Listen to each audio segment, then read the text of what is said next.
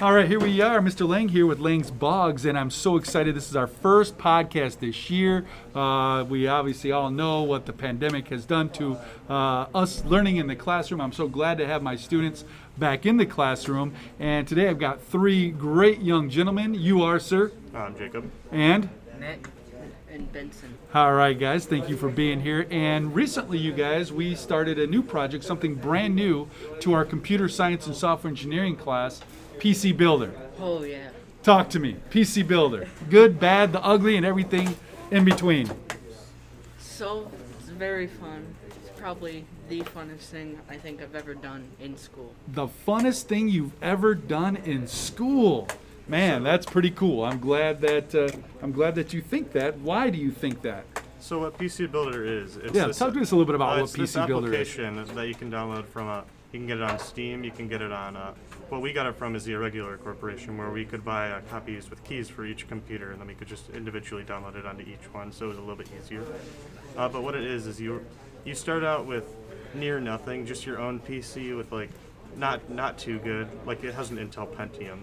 There's not much lower that you can go, and you start this business, or I don't know if you start the business, but I'm pretty sure you're working for this business, and you get emails, and you have to accept these basically jobs that you have to do. People will mail you in their PCs and ask you to do something with them, like apply thermal paste, check them for viruses, and if you can do the job correctly, then they'll pay you back for it. So pretty cool. So how much knowledge do you need to know going into it about building a PC? You don't need any knowledge whatsoever. No knowledge. I know nothing about PCs. I headed straight into it, and I started learning so much more than I thought I would about PCs. Awesome. So they kind of have different levels, right? So when you get into it, because I'm new to it as well, they have some tutorials, just some basic tutorials on how to build a PC, right? Mm-hmm. Yeah. Right? And then they got like a little sandbox, if you will, where you can go and just play around with building PCs. On your first few jobs that you get through your email, the game will kind of walk you through like how to install the programs with the USB and how to reboot it and check it for viruses and stuff. Oh, that's cool. That's cool. So you were mentioning that you knew nothing about PCs, and now what do you feel? How do you feel about what your knowledge is about building a PC or working on a PC? I feel more comfortable now. Hey, that's... It's like you start off with such little knowledge, and from PC Building Simulator, I learned so much more to building a PC than I thought I would ever know. Really cool. And is this something that you enjoy to do, or do you look forward to doing it, or is it kind of sometimes get really tough? I enjoy to play PC Building Simulator. It does get tough at some parts, Yeah. because sometimes they're not specific on what parts you need, so you end up buying the wrong part. But it's fun to use and just helps you learn a lot. So you've made mistakes, right? Yep. And you've learned from those mistakes, right? Yep. And that's the best part about it. And I think Jacob also provided us a link to say, hey, online there's some tools that we can use online to make sure those parts are compatible. Because I too have had to order a part for anything in life, whether it be your car, whether it be you want to make sure it's compatible. And I've ordered incompatible things, and that was with my hard-earned money. So I will tell you this, I research a little bit more now to make sure I get the right parts. So pretty cool. So you've learned from your mistakes? Yep. So this business, all right, so you were mentioning a calendar. You can kind of go to your calendar to look to see if there's jobs and stuff available for you? Yep. All right, and when you see something on the calendar, Benson, what are some things that you do then? You got a job, what do you do? Well, so you have a job, and on your calendar you can see, well, if you go to your emails and accept the jobs, Gotcha. they'll show up on the next day that you have that job coming, and that the PC will arrive at that time. But there's also other catches to this game and like the business if you go with the career. There's some, like 2 days out of every month, there'll be an electric bill and a rent. The electric bill is not much, but still it teaches you to save your money and spend it wisely, and not like go all out onto a PC, like Gotcha. someone's PC or your own. And So you can actually build your own computer on this as well. So not only fixing others, but take some of that profit that you earn and buy parts for your PC. But if I'm following you right, you've got to be careful with that because you got bills due.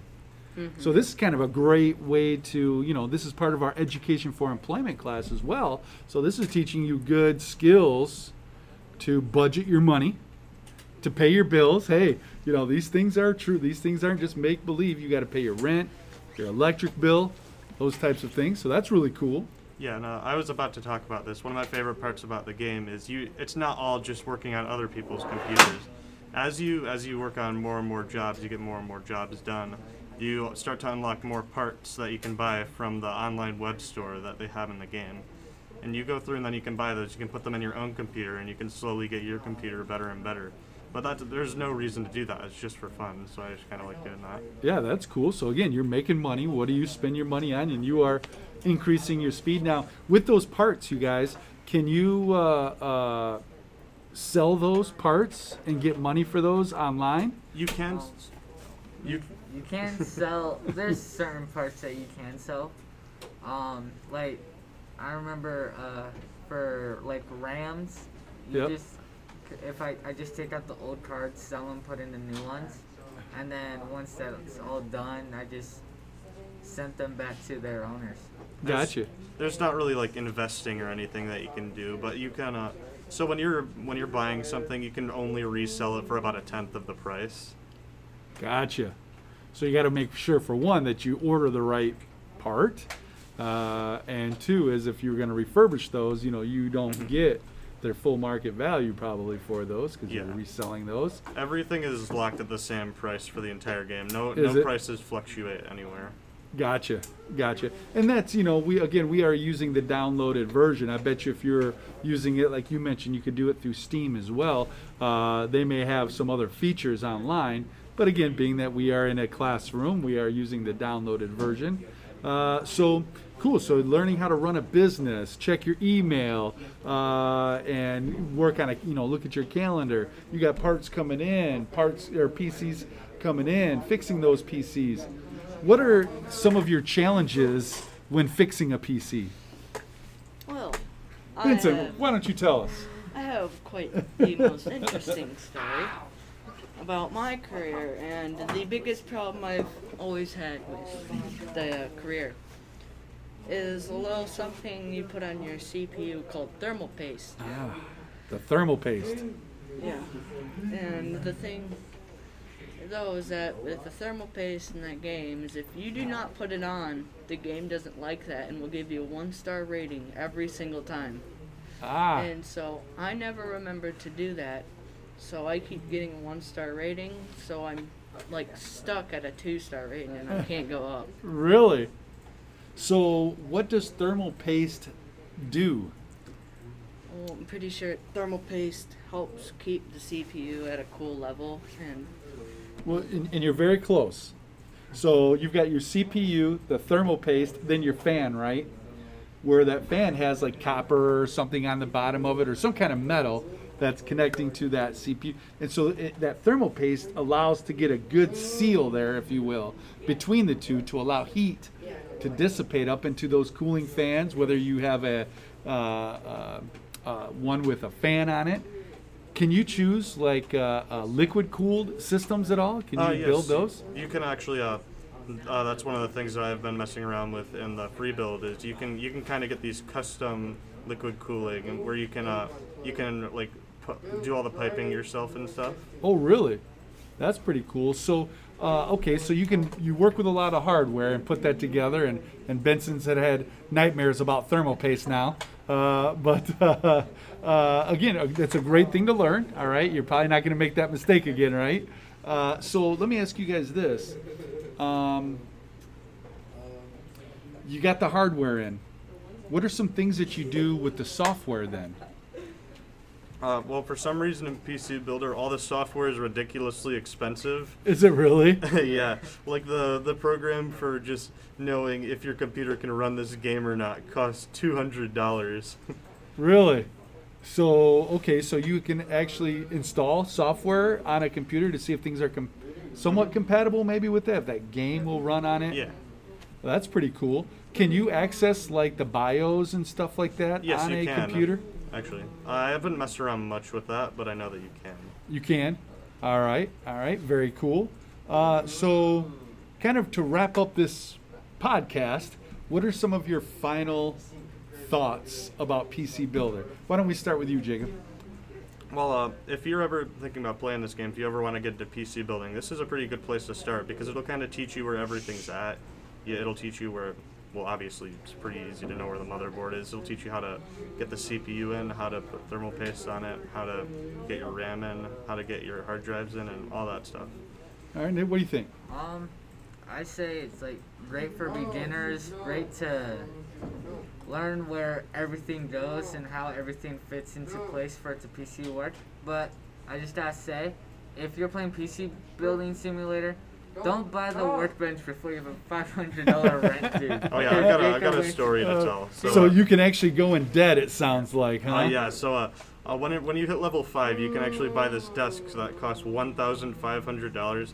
So I was just sitting down talking to Nick and Benson, and I'm going through, and I hold down my mouse button for a little too long, and I accidentally purchased this $1,500 desk when I only have $300, and it instantly puts me $1,100 in debt. Gotcha. So you didn't have enough money to pay your bills. You're Nope. going further in debt. Benson, your last final thoughts. Well, I see that this is a great way to, like, I guess, introduce, if you're new to businesses, how to, like, start it Yeah. and, like, what to do exactly. This isn't only, it sounds like it's only good for beginners, but this is pretty fun. Like, I have some experience with PC building myself. So going in, it's kind of interesting, like, putting all these different parts in. Like, I've never worked with liquid cooling, so I have no idea how that works. Yeah. And I'm figuring that out right now on my own, too. Would you recommend this activity to do again for future computer scientists? Oh, yeah, You- definitely. You recommend this? Mhm. Awesome. Well, again, you guys, for one, thank you for being my students. I really appreciate you guys. It looks like you guys are having a lot of fun out there. And so hopefully we can do another podcast here shortly and talk about how far you've advanced and maybe your star ratings have increased and what we do. But I'm really glad that you guys are here and playing around and learning and making mistakes and learning from your mistakes because that's what it's all about. So thank you guys very much.